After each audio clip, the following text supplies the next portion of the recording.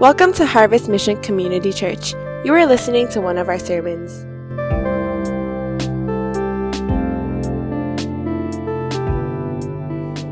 If you have your Bibles, turn to Galatians chapter 6.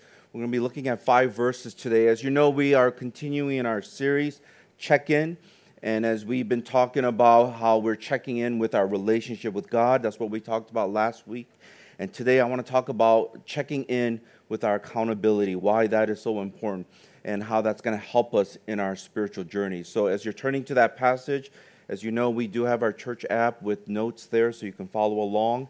And hopefully that will kind of help you to see the structure of the passage that I'm going to be going over. I wanted to start off with a question. I'm wondering how many of you ever played on a high school sports team? Can I go ahead and ask you to raise your hand if you have done that, a high school sports team? Okay, I guess orchestra doesn't really count as a sports team, but I will include that. Those of you who have also done orchestra, that's part of a semi-team sport, so you can go ahead and raise your hand for that. Math club, kind of, those. Hey, I'm trying to cover everybody, all right? Just making sure no one is left out. So some of us can hopefully understand this illustration. But I'm just wondering, just for a moment, as you're thinking about whether it's a sports team, orchestra, or one of those math decathlons, whatever you have, whatever you do, debate team, all that stuff, I want you to think about this for a moment. What would happen if one of your members, your teammates, just decided during a championship game or the final presentation or whatever it is that that person decides not to give their 100%? In fact, they weren't really trying. You notice it, you see it, because you have seen them in other contexts and they have given their 100%. But then in this moment, as you're trying to win this championship game, that they're not, quote unquote, producing. They're not really giving their 100%. They're kind of walking back on the court or on the field. They're not doing the best that they can. I'm asking you this because I would say, how would you respond? First of all, I think you will get upset at your team members. That person who's being lazy or not trying. That's a natural response because you're in a championship game and you want to win. But this person is not giving their 100%. I think also you will have a hard time depending on them, trusting in them, and eventually, if it's a good coach, he will pull that person out and bring someone else in. I think there's something about being accountable to others that not only makes us better, but we're able to accomplish more things together. I'm going to show you this quick video as a basketball coach who's teaching these young players, youth, to really learn the concept of accountability and why that's important for a team to be able to win championships, to be able to win games and do things together. And so I'm going to show you this video and just kind of listen to what he's saying. And even though it's in the context of a team, you got to ask yourself, what am I accountable to? What is it that I'm responsible for? So let's watch this together, shall we? That we hold one another accountable. And I think this is something that we really have to try to understand when it comes in the context of the church. The way I want to think about it is we're a team. And we talked about that, how every single one of you, a church is not a building. Every single one of you are part of the church. You are the church. And each one of you have a significant role, every single one of you. With your gifts and your talents, and especially those of you who have committed to membership, you all have some level of responsibility and something that you have, so to somebody you have to be accountable to. Let me put it this way so that you can understand it a little bit better. Let's just say that you're part of a life group. And we have decided that as a life group, we want to be a welcoming, hospitable, and a very loving community to any new guest that comes to our group. That might be a value that you wrote down, a covenant that you signed. that you believe in it. You're all agreeing to it. This is something that you believe in. This is who we are. And let's just say that we have a life group activity, I don't know, like a barbecue or something like that.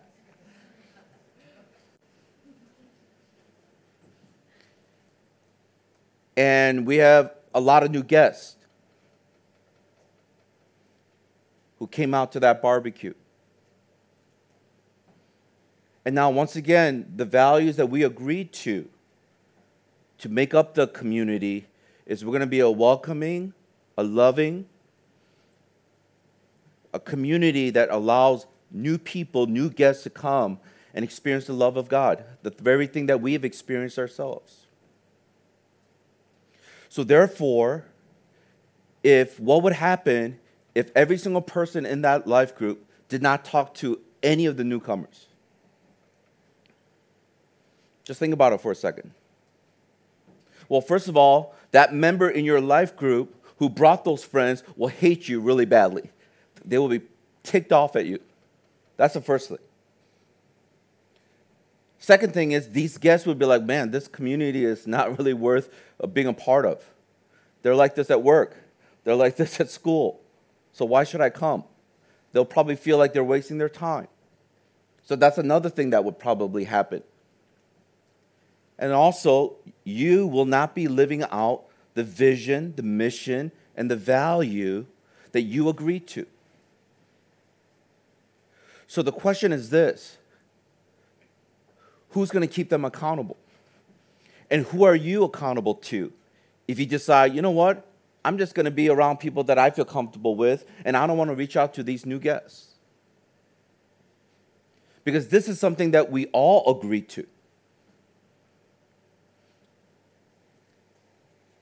And something that we forget is that what we agree to, it doesn't just affect you, it doesn't just affect that one new guest, but it affects the whole life group.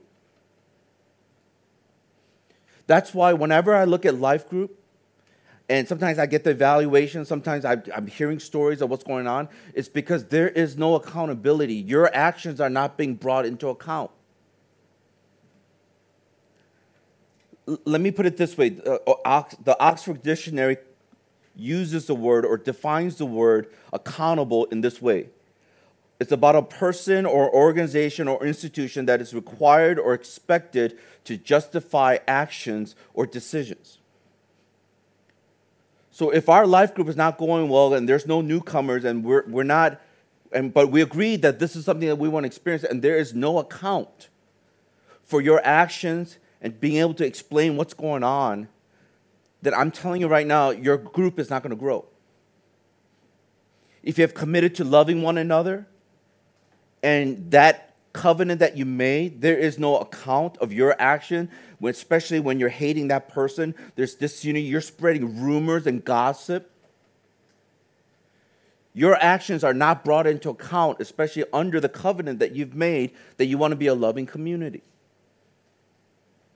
This is why when the leaders or anyone who's committed to the vision and mission does not call out that person, then that person will continue to do what they're doing and destroy the group.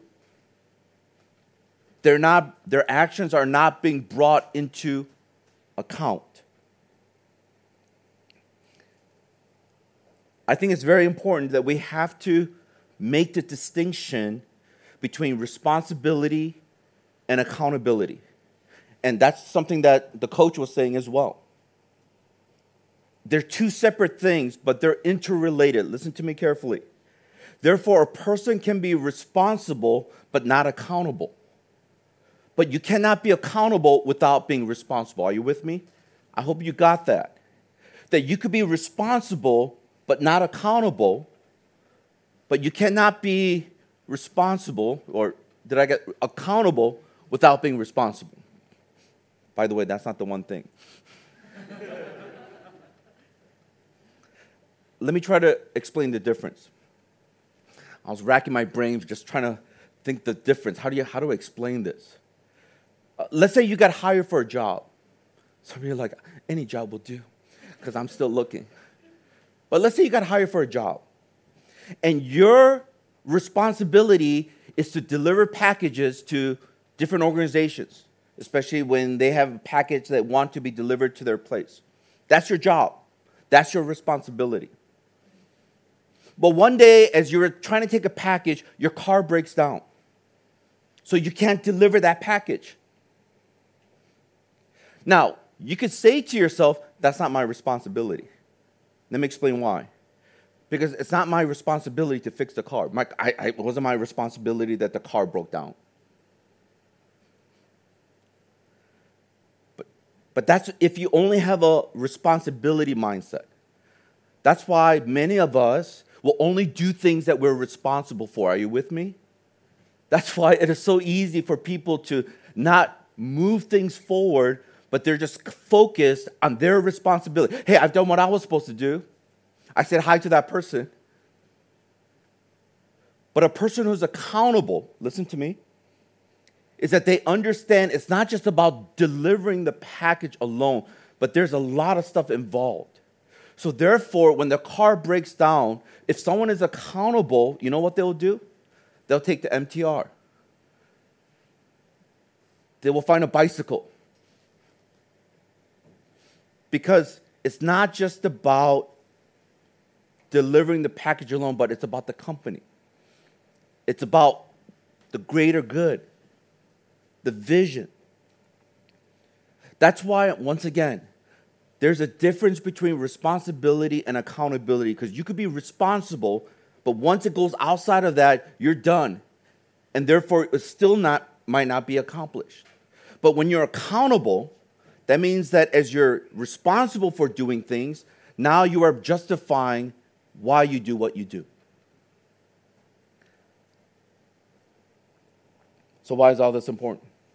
Well, I think I don't have to go into all the details, but I think many of you know there have been so many scandals in the corporate world, even in the church, and there were people who were responsibly doing things, but they were not accountable. The Bible teaches us that we will all be held accountable before God, no matter who you are. In Hebrews chapter 4, verse 13 in the New Living Translation, listen to what it says. Nothing in all creation is hidden from God. Everything is naked and exposed before his eyes, and he is the one to whom we are accountable.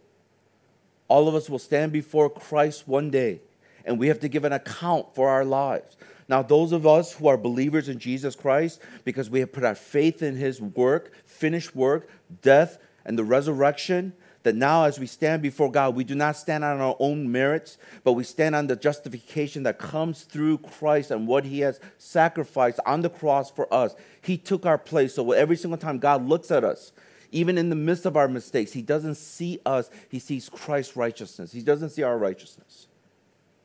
So that's why we can have peace. We're not afraid to die and stand before God, even though there are things in our lives still that we're wrestling through with.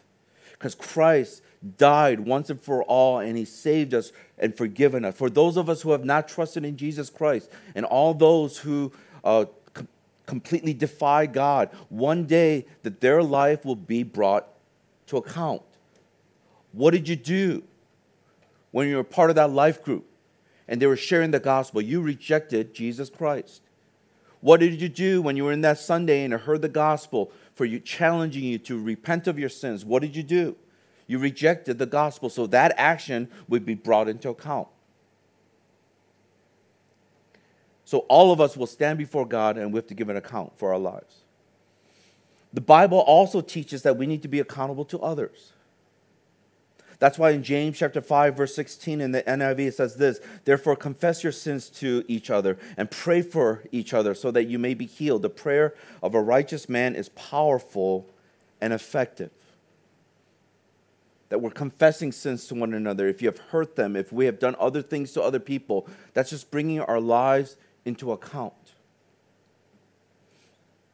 So today, as we talk about accountability, I don't want it to be something like a structural thing, but I want you to understand it more on the concept-wise, and then to be able to apply this by the way you live, the way I live, the way we live together in a community that will have each one of us to be brought into account before God and before one another.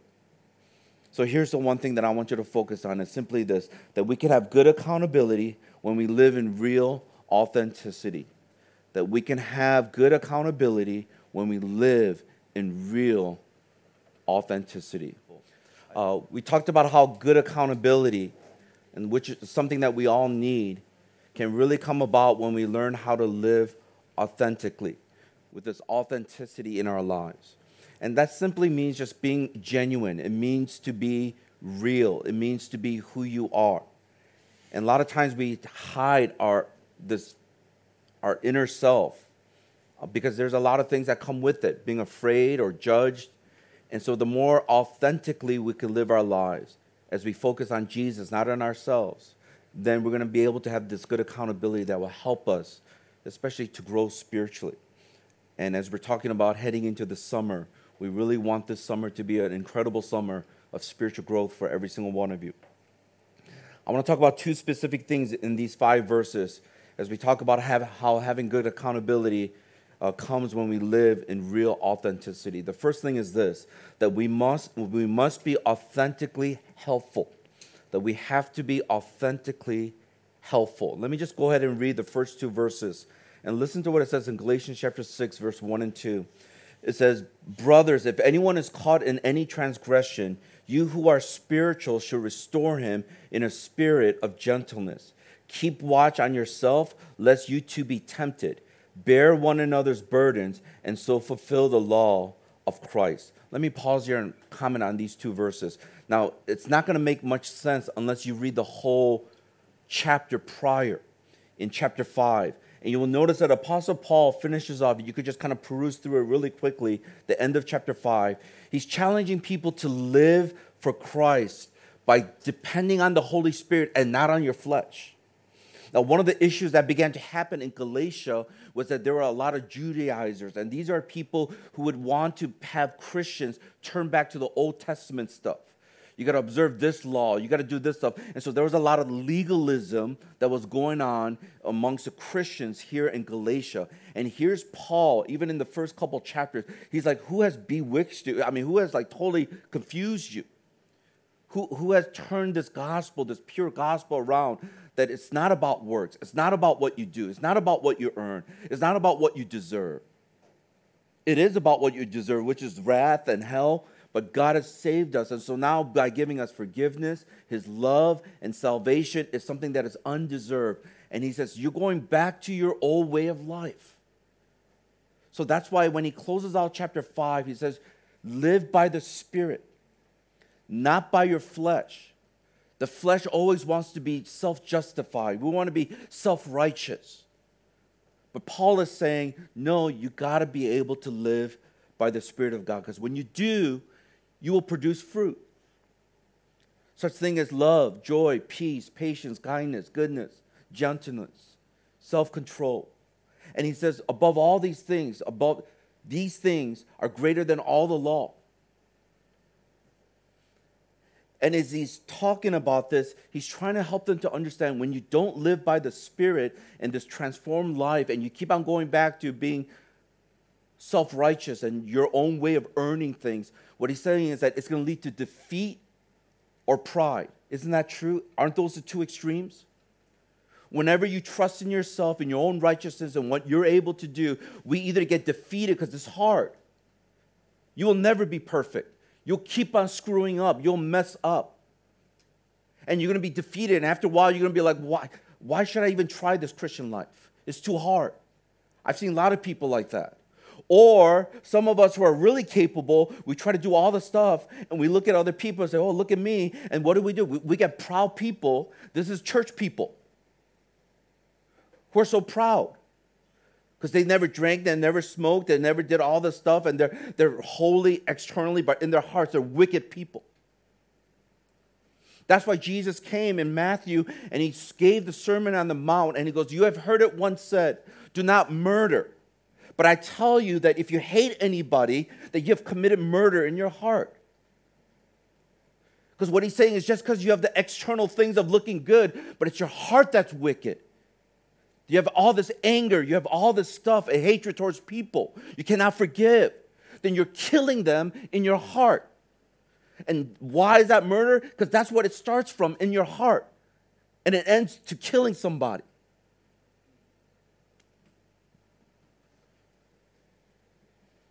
And so when you think about this, you realize, yeah, if I'm living in the flesh, then it's easy to what? To struggle and to either get proud or get defeated, or we live by the Spirit of God, knowing that we're sinful and without Christ, we will be forever banished. But in His grace and in His mercy, He allows us to even produce fruits like love, joy, peace, patience, kindness, goodness, faithfulness, gentleness, and self-control. That can only come through the Spirit of God. That's why in verse 1, Paul tells the people to help those who are struggling with sin. Whether it's like a bondage issue, it might be something that they're wrestling through with, an addiction. But in this context, it's more of those people who are wanting to go back to that sinful life of self-righteousness. And he's saying, those of you who are spiritual should help these people who are struggling, these brothers and sisters. That's why the phrase, caught in any transgression, refers to being overtaken by sin. It's interesting that in the New Living Translation, it says, dear brothers and sisters, if another believer is overcome by some sin. Think about that, this idea of being overcome, just overtaken. The Contemporary English Version says this, so if someone is trapped in sin, it's almost like they were kind of wandering around and then they got their foot trapped in one of those bear traps, and they're trying to get out, they can't. Or they fall into this hole, and they're trying to rescue themselves, and they can't. That's why the word transgression is translated as fault, or a fall beside, so you're walking and you fall beside on the road, or a false step, a blunder, or failure to achieve. So it's like failure to get to where you need to go, because you fall over to the side. So think about that for a moment. What Paul is trying to describe is someone who heads towards sin and is either not aware of it or they cannot prevent it. So this will help you. It's like the bridge is out. Literally half of the bridge is gone. But this person is just driving and doesn't know that the bridge is gone, because it's hard to tell when you're just moving straight ahead if the bridge is out or not. And it's like that person who's headed in a direction that's going to lead to consequences, that's going to lead to destruction, that might even lead to their death, their spiritual death. And they don't see it. And here you are who are spiritual, it says what? To help them. Now, Paul, when he mentions those who are spiritual, he's referring to not like, well, I read more soap than you. Well, when I pray, I use a lot of hard words that you don't even understand. Some deep theological words, like the providence. I got this weird feeling that this week a lot of people were talking about providence and praying providence. But when he says those who are spiritual, he is referring to those people who are still living in dependence in the Spirit. They didn't go back to the legalism. They didn't go back to their own flesh. But they realize it's the grace of God that I don't deserve. And that's why they're able to overcome. That's why they're able to depend on God. That's why they were able to abide. So what he's saying is those of us who are spiritual, those who are still living in God's grace, who didn't revert back to the legalism, he's exhorting them to restore those things that have been abandoned. Help those people who left living in his grace and went back to legalism, went back to their own flesh. He's saying those who are spiritual, who are here, help those people who are heading over there, because they didn't even see it. They were just walking and they fell in. They just went back to their old way of life. Now, in order to be helpful, as I talked about this first point of being authentically helpful, we have to help people to come back to Christ. And so let me encourage us a couple things as we think about being helpful. The first thing is this. We have to think about the approach. In verse 1, we see the word restore. Now, this is a very interesting word, because this word, when you study this, it means to repair or to restore to a former good condition, or to prepare, or to fit out, or to equip.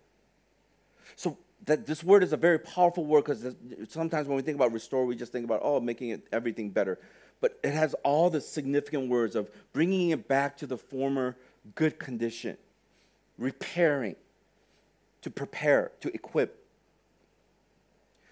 It's interesting that this word is used to describe a person's limb or bone that is dislocated.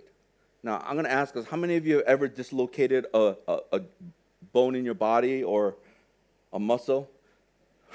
Some of you are like, oh, so painful. What do? They pull it back into the joint. And you're like, ah. That's the word that Paul is using. Here's an arm, but it's dislocated. They went back. They fell in. And Paul is like, you who are spiritual, restore it. Now, that word, because it's so strong, what does he say? Because what he's saying is, as you pull back the limb, pull back the bone, because they were living here, they got disjointed going back, pull their arm back out the way it's supposed to be. And he says, do it with what? Gentleness. Or if you want to translate it in a different way, meekness. Meekness is willing to just humbly submit yourself to God and his will above yours. Gentleness doesn't mean like, you know, if you want to. That's not gentleness. Not in the biblical sense. It's about being meek. It's about the sense of humility. Not exerting yourself, but just allowing God to work in your life and in that person's life. I think on one hand, it is better received whenever there has to be a rebuke or correction, especially in accountability relationships, to bring up things with gentleness rather than harshness. Can I get a good amen to that? Some of you have never been gently encouraged.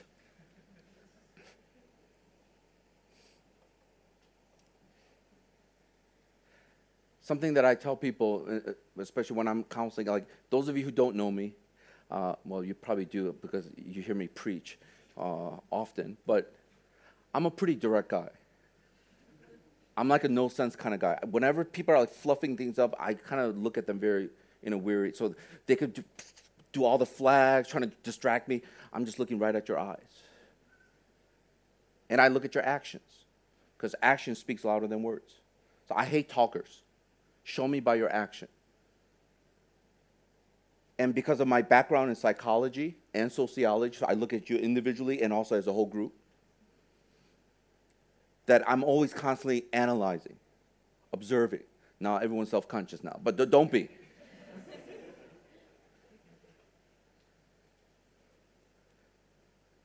And there are times when I'm meeting with people, and if they're like trying to squirm out of it, or they're trying to justify themselves, or they're being very self-centered, I will say so. In a loving way, but I will say so. Hey man, that sounds like you're really focused on yourself. And there have been people where I have shared some things very directly, and either they have misunderstood it, mistook it, or just didn't want to hear it, or no one has ever told them anything that's maybe wrong with them. But one of the things I've learned over the years is that if I just leave them there, like you suck, and just say, bye, I got to go to my next meeting. I'm telling you right now, that person will not change. Are you with me? Because if you say, like, I stink, I'm not that good, I have all this stuff, and you're just leave them there, that's the bad news. That's why in any counseling session or any relationship where there's accountability, you have to highlight the bad news, but then the greater thing you highlight is what? The good news, the gospel. And I realize that those people who can get beyond themselves and how much they suck or how much they feel so defeated, if they can go beyond themselves and they start looking more towards Christ and what he's offering and why he did what he did on the cross, then there's hope. I'm not good, but God is really good. I'm not that great, but Jesus is great. I cannot save myself, but Jesus has saved me. It's what you focus on. That's part of gentleness, to be able to say, hey, let me come alongside you. These are some things that are going on in your life, but let's look at Christ together. That's the gospel. If you don't have anyone like that in your life, I'm telling you right now, you are not going to grow. Almost every single person out of all the years of doing ministry that have grown spiritually, they've always had somebody who's walking with them and bringing up different things. Because we all have blind spots. We all need people around us to speak into our lives. But some of you are like a self-made man or self-made woman, and you just feel like, I could do whatever I want to do. And I'm telling you right now, you might be growing for a little bit, but you're going to be stalled later on. Because there will be more difficult things that will be coming. There's going to be more bridges that are broken. There's going to be other things that are coming. And you're going to want to be tempted. There's going to be a temptation to go in those directions. But here is somebody who is spiritual, who understands the gospel, and they're speaking to you to bring back the joint that has been now dislodged, to bring you back to say, listen, it's about Christ. It's about grace. It's about mercy. It's about his love. Not about what you do. Not about how many soaps you send out.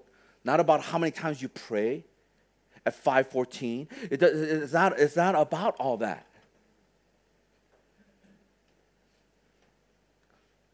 I hope none of you guys are like, see, I told you, I don't have to read the Bible. I don't have to do anything. I hope you don't go there. It's good to do those things. But finding your justification or your righteousness in that's where it's wrong. So this gentleness, another thing you will notice, it's not only the gentleness, the approach when it comes to helping people, those who are spiritual, to help them and keeping accountable. But the second thing I want you to notice is you'll see the attitude. Look at the attitude. In verse 2, as we read, we notice that it says, bear with one another each other's burdens, to bear with others' burdens. And it says that's how we are fulfilling the law of Christ. The word fulfill, it means to satisfy the requirements of. So it says to fulfill the law of Christ, it means to fulfill satisfy the requirement of what? Of the law of Christ. Now the question is, what is the law of Christ? Well, he talked about it earlier in chapter 5, verse 14. Listen to what it says. For the whole law is fulfilled in one word. What is that? Just say this with me. It says what? You shall love your neighbor as yourself. So if you want to summarize it even with one, it's just simply loving people, or just love.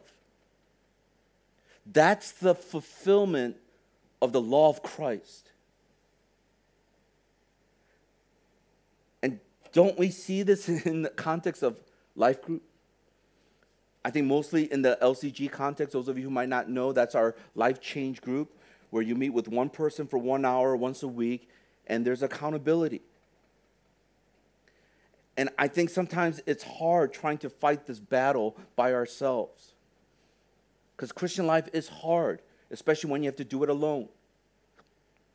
But to be able to have some people who are helping us, walking with us, bearing this weight with us, is so much easier. I love it when I see, just whether I'm out and going to the MTR, like some of these people are carrying some heavy bags, but with those two straps, one person carries one side and the other person carries another side. I'm like, that's a good illustration of Galatians chapter 2. Because if they try to carry it by themselves, it's really heavy. But there are two people, so they carry one part of the strap, and the other person carries the other, and then they're walking. I'm like, you're carrying the load together.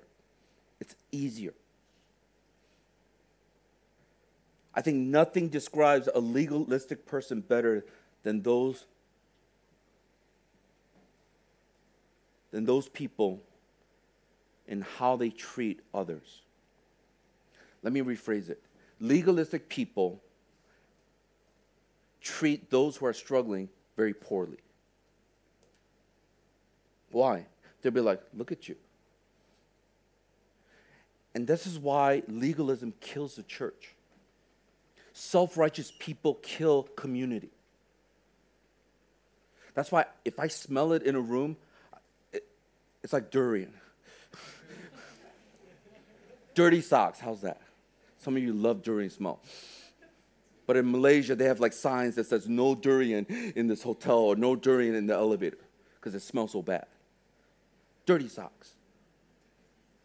You can just smell it like, or when you wash your clothes and you don't have a dryer, you try to hang dry. And he was like, right here, I smell it. You know that smell, that little like musty kind of smell that hasn't fully dried? You know what I'm talking about. It's that smell, like self-righteousness, legalism.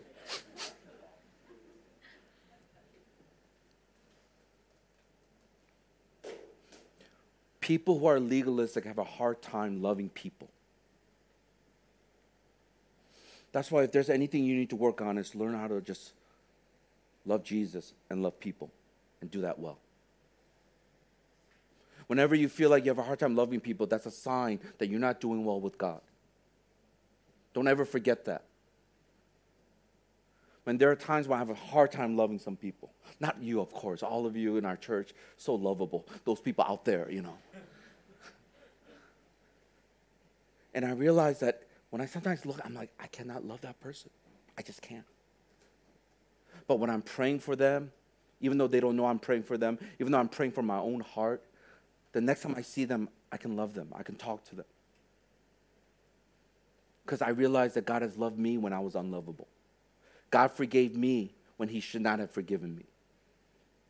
That's why those who are experiencing gospel every single day, they're able to then overflow and share it to other people. I think for some of us, and this is where it's going to get a little bit sensitive,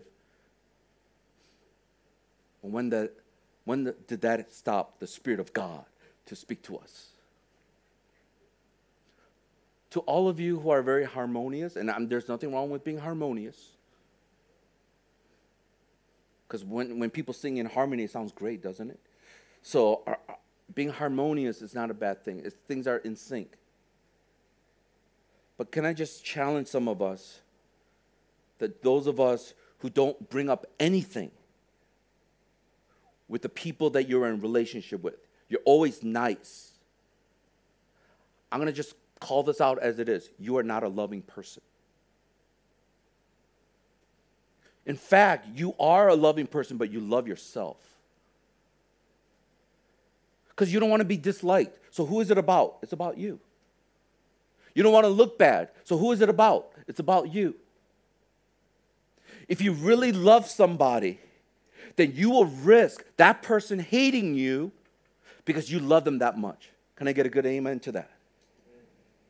That's why I've been sharing with you, if you don't have anyone in your life who tells you things that you don't like to hear, then pretty much you don't have a lot of loving people, genuinely loving people, biblically what it means to be loving people. I was thinking about this. Can you imagine, here you are, Peter, trying to walk on water, doing all this stuff.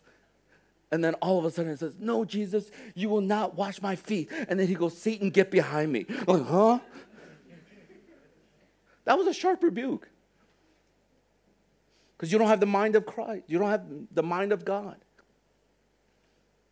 If you don't have people in your life who are telling you sometimes the hard things that you don't want to receive, you don't want to hear, I'm telling you right now, you're surrounding yourself with people who probably want something from you. They're kissing up to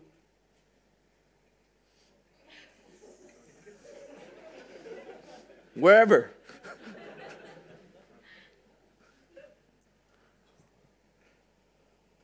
I think C.S. Lewis says it's the best. Listen to what he said.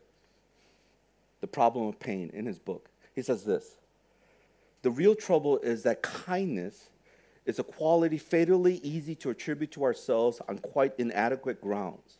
Everyone feels benevolent if nothing happens to be annoying him at the moment. Thus, a man easily comes to console himself for all his other vices by a conviction that his heart is in the right place and that he wouldn't hurt a fly, though in fact he has never made the slightest sacrifice for a fellow creature. We think we are kind when we are only happy. It is not so easy on the same grounds to imagine oneself temperate, chaste, and humble. You cannot be kind unless you have all the other virtues. If being cowardly, conceited, and slothful, you have never yet done a fellow creature great mischief, that is only because your neighbor's welfare has not yet happened to conflict with your safety, your self-approval, or ease. every vice leads to cruelty. Man. Somebody like, what was he saying? Let me translate. Sometimes I just feel the room and I'm like, okay, people are lost. I'm just enjoying it myself. So I'm like, this is not good. That's my own personal time. I need to communicate with you. Let me put it in the most simplest way. What it's simply saying is this: you're not kind if it doesn't cost you anything, especially your safety, your self-approval. And usually, unless you are in situations and in different contexts that risk those things, then it's all about you. And it's going to lead to all these other sins and all these other vices. I'm like, he hit it right there. Some of you who are so kind, you're like, man, I don't want to rebuke them, or I don't want to call them out. I don't want to say all this stuff. And everyone says, oh, you're such a kind person. No, you're not. No, you're not. You do not want to say those things because there's something in it for you. So you seem very kind when there's nothing to risk. But once these things are risked, then what happens? Then it's difficult and you get all thinking about yourself instead of that other person. So you are not fulfilling the law of Christ, which is love. If you genuinely love people, you will definitely help them because your heart's desire is, I want to become more like Christ. I want that person to become more like Christ. I don't want that person to go to hell. Now, there is this element of wisdom, right? So I'm not going to say some of you are going to leave this space and go, you're going to all go to hell. And that's not wise. See, I have to even say that because I know some of us take things like, that's what he said. That's what the pastor said. There's wisdom, discernment, yes. But what I'm saying is this: if you don't share those hard things with people, then you do not really love them. You are not really kind. If you know that someone's going to die and spend the rest of eternity in hell, for you not to say anything because you're so worried about what they think about you, you don't care about them. You're not kind. You think about yourself. You're self-centered. That's why even for myself, I have to preach the gospel, and it's offensive. That's why I keep on saying, if you're not offended once in my sermon, I did not preach the gospel. No self-made man or woman want to hear that they need Jesus, that they need to repent, that they need to humble themselves. Who wants to hear that? But that's the gospel. How about us this morning as we think about this? Are you really authentically being helpful by your approach and by your attitude? Do you really love people? Or do you just love yourself? Because if you want to have good accountability, you got to live life authentically. You got to be able to say, hey, this is my weakness. This is the things that I'm struggling with, but God. And that's what I want for you. I want you to experience this. Once again, good accountability starts, and we could have it if we what? Live out in real authenticity. And I talked about the importance of just authentically being helpful. And that's not being like mincing the words or being overly harsh, but the approach and the attitude has to be with gentleness and with love. And in closing, I want you to also see this that Paul talks about. I thought it was interesting that he ties this in. That in verse 3 to 5, he mentions how we must be authentically humble. Let me go ahead and read verse 3 to 5. Listen to what it says. For if anyone thinks he is something when he is nothing, he deceives himself. But let each one test his own work, and then his reason to boast will be in himself alone and not his neighbor. For each will have to bear his own load. Now, if a person is proud, he is morally and even spiritually better than he actually is. It's this mindset that I see all the time. I see it in myself. I see it in so many other people. Is that when a person is proud, they have an overestimation of themselves. They think that they're better than where they really are and who they are. And that's why they're not willing to take the load of other people. Because think about it. If you're proud and you think you're better than other people, then you're not going to go humble yourself and try to help others. A lot of times we're like, well, look at you. And you need to come up here to me. That's why those are the people who go to like life group or a gathering and they go, people need to say hi to me first. No, they don't. You stand there by yourself. Like, do you have a right? Are you entitled?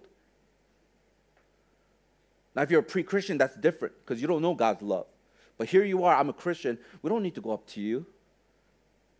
Because you've experienced His love, you should be loving other people. Can I get a good amen to that? Amen.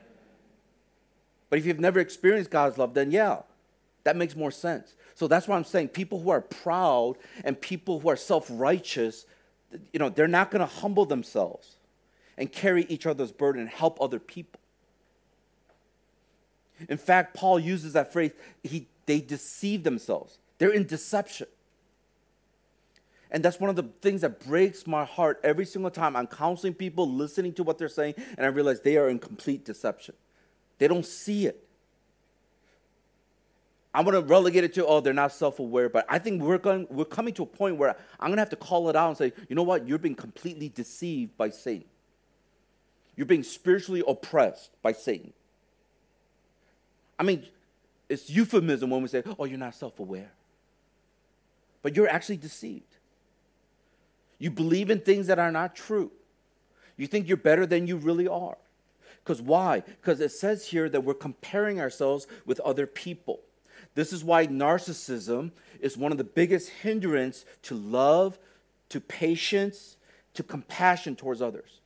Narcissistic people cannot go outside of themselves to have compassion and to love and to be patient. I mean, it's a strong word, but pretty much it's just self-centeredness. We all struggle with it to some extent.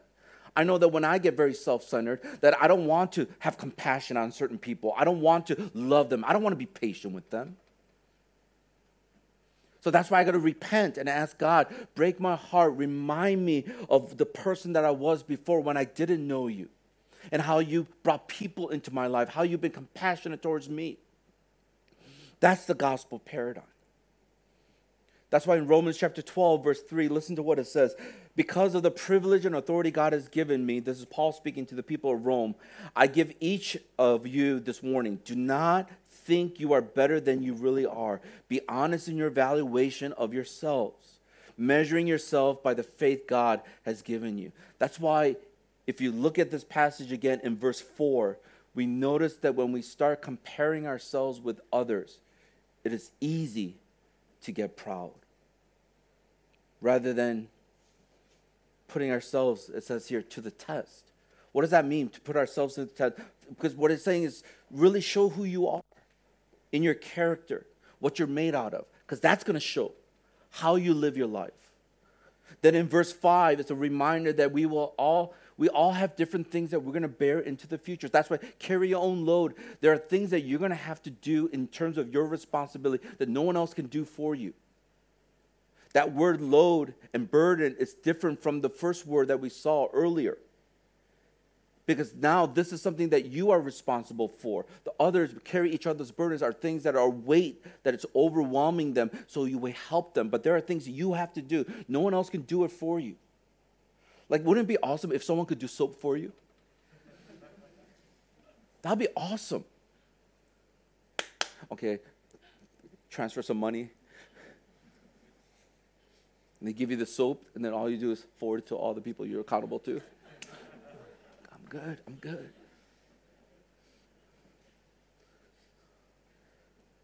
Listen, some of us in this room, we are not accountable because we seek after comfort. And I think living in Asia is all about comfort. I understand this does not mean you come from a wealthy home, but we seek for comfort. We seek for security. That's why some of you work so hard in school. It's not to glorify God. It's all about you so that you can get a good job. And that job is not about God. It's not about your mission field. It's about so you can get a lot of money so you can buy a flat, so you can be comfortable. That's why some of you are doing all the stuff please, there's nothing wrong with stocks, Bitcoin, and all this other stuff, okay? But let me challenge you. Why are you doing it? Now, if you're doing it because you want to gain a lot of money so you can donate to the church, praise the Lord. Something greater purpose beyond yourself. Praise God. Like I said, there's nothing wrong with those things. Investment, those things are good. But everything that some of you do right now, think about your life, everything that you are investing in, everything, your time, your energy, it's all about you. Your self-centered purposes for your own acclaim. And it's that comfort so you can be comfortable when there are people dying without Jesus Christ. That's the problem that God has with our hearts. It's because he sacrificed and gave of himself, his one and only son, so that we can have life. And here we are trying to live and seek after just this comfortable life. What if God calls you to live a life that will not be comfortable? Are you willing to say yes to Jesus because he has bought you and you are not your own, but Christ and Christ alone? I think after this quote, you'll know who one of my favorite authors are. C.S. Lewis.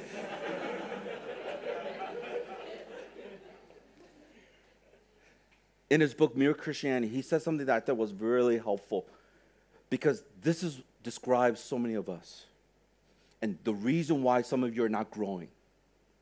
Listen, he says this: the Christian religion is in the long run a thing of unspeakable comfort. So let me just pause here. What he's saying is that if you really think about it, yes, if you think about Christianity in the long run, when you live this life and you die, it is about comfort, isn't it? To be in the presence of God for eternity. So in the long run, it is about comfort. But listen to what he says. But it does not begin in comfort. It begins in what? Dismay.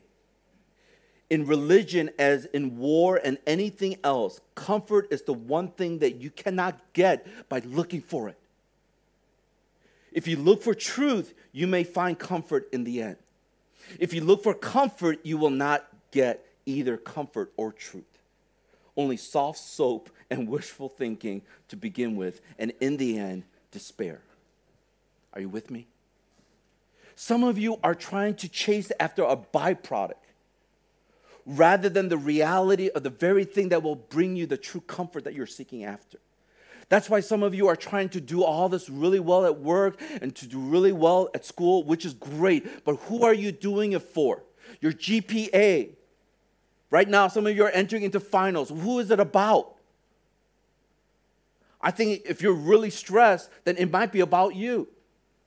But if you say, God, this is for you, and I'm going to trust in you, I'm going to do my best to study, I'm not going to watch Netflix, I'm not going to play the video games, I'm going to focus on you, and because it's a way to witness about you and to worship you through my studies and all that I do, then you don't make it about yourself and your GPA, but you make it about God and about his glory. Even work, some of you that always put in all this time and hour to work hard because you're trying to impress your boss. Why? Because you want to get a promotion. Why do you want to get that promotion? So you can get more money. And why do you want more money? So you can seek comfort and security.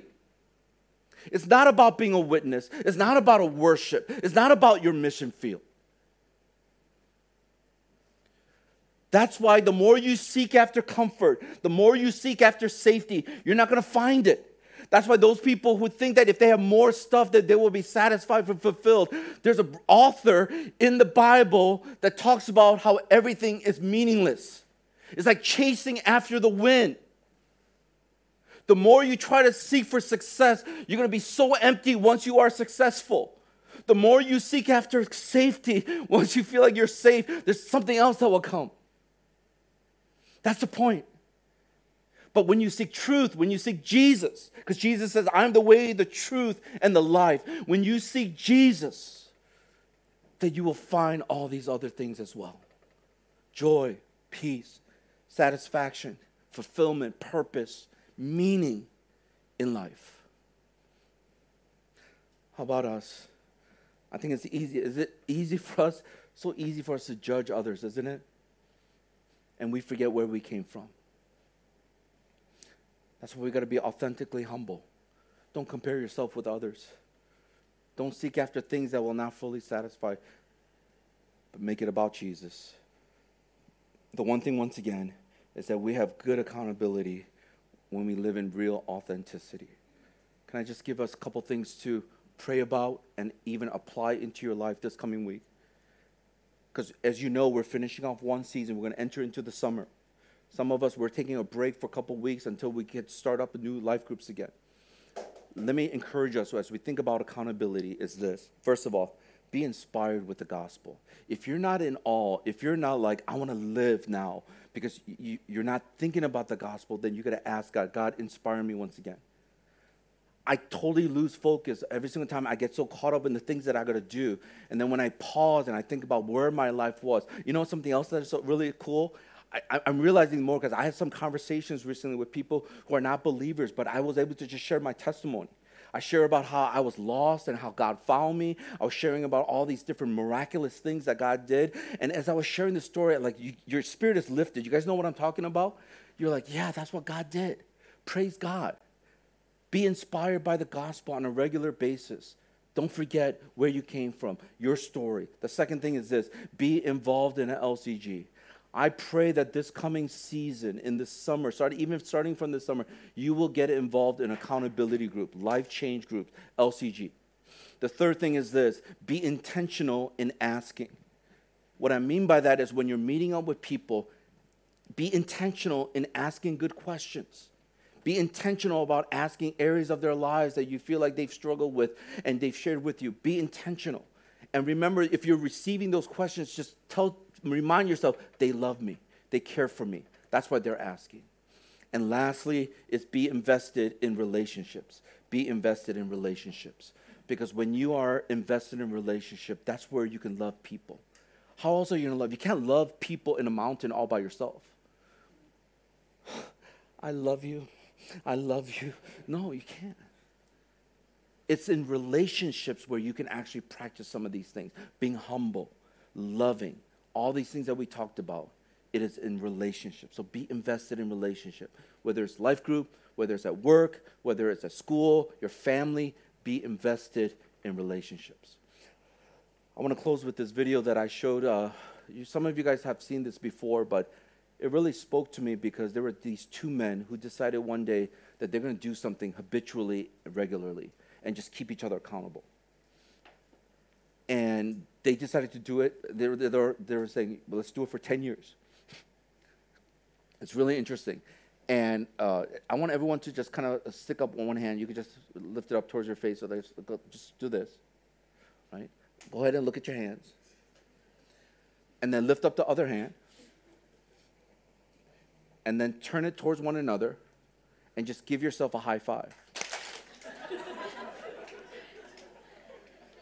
Because this is exactly what they did, and listen to their story, and we'll close out with this. Thank you for listening to the Harvest Mission Community Church podcast.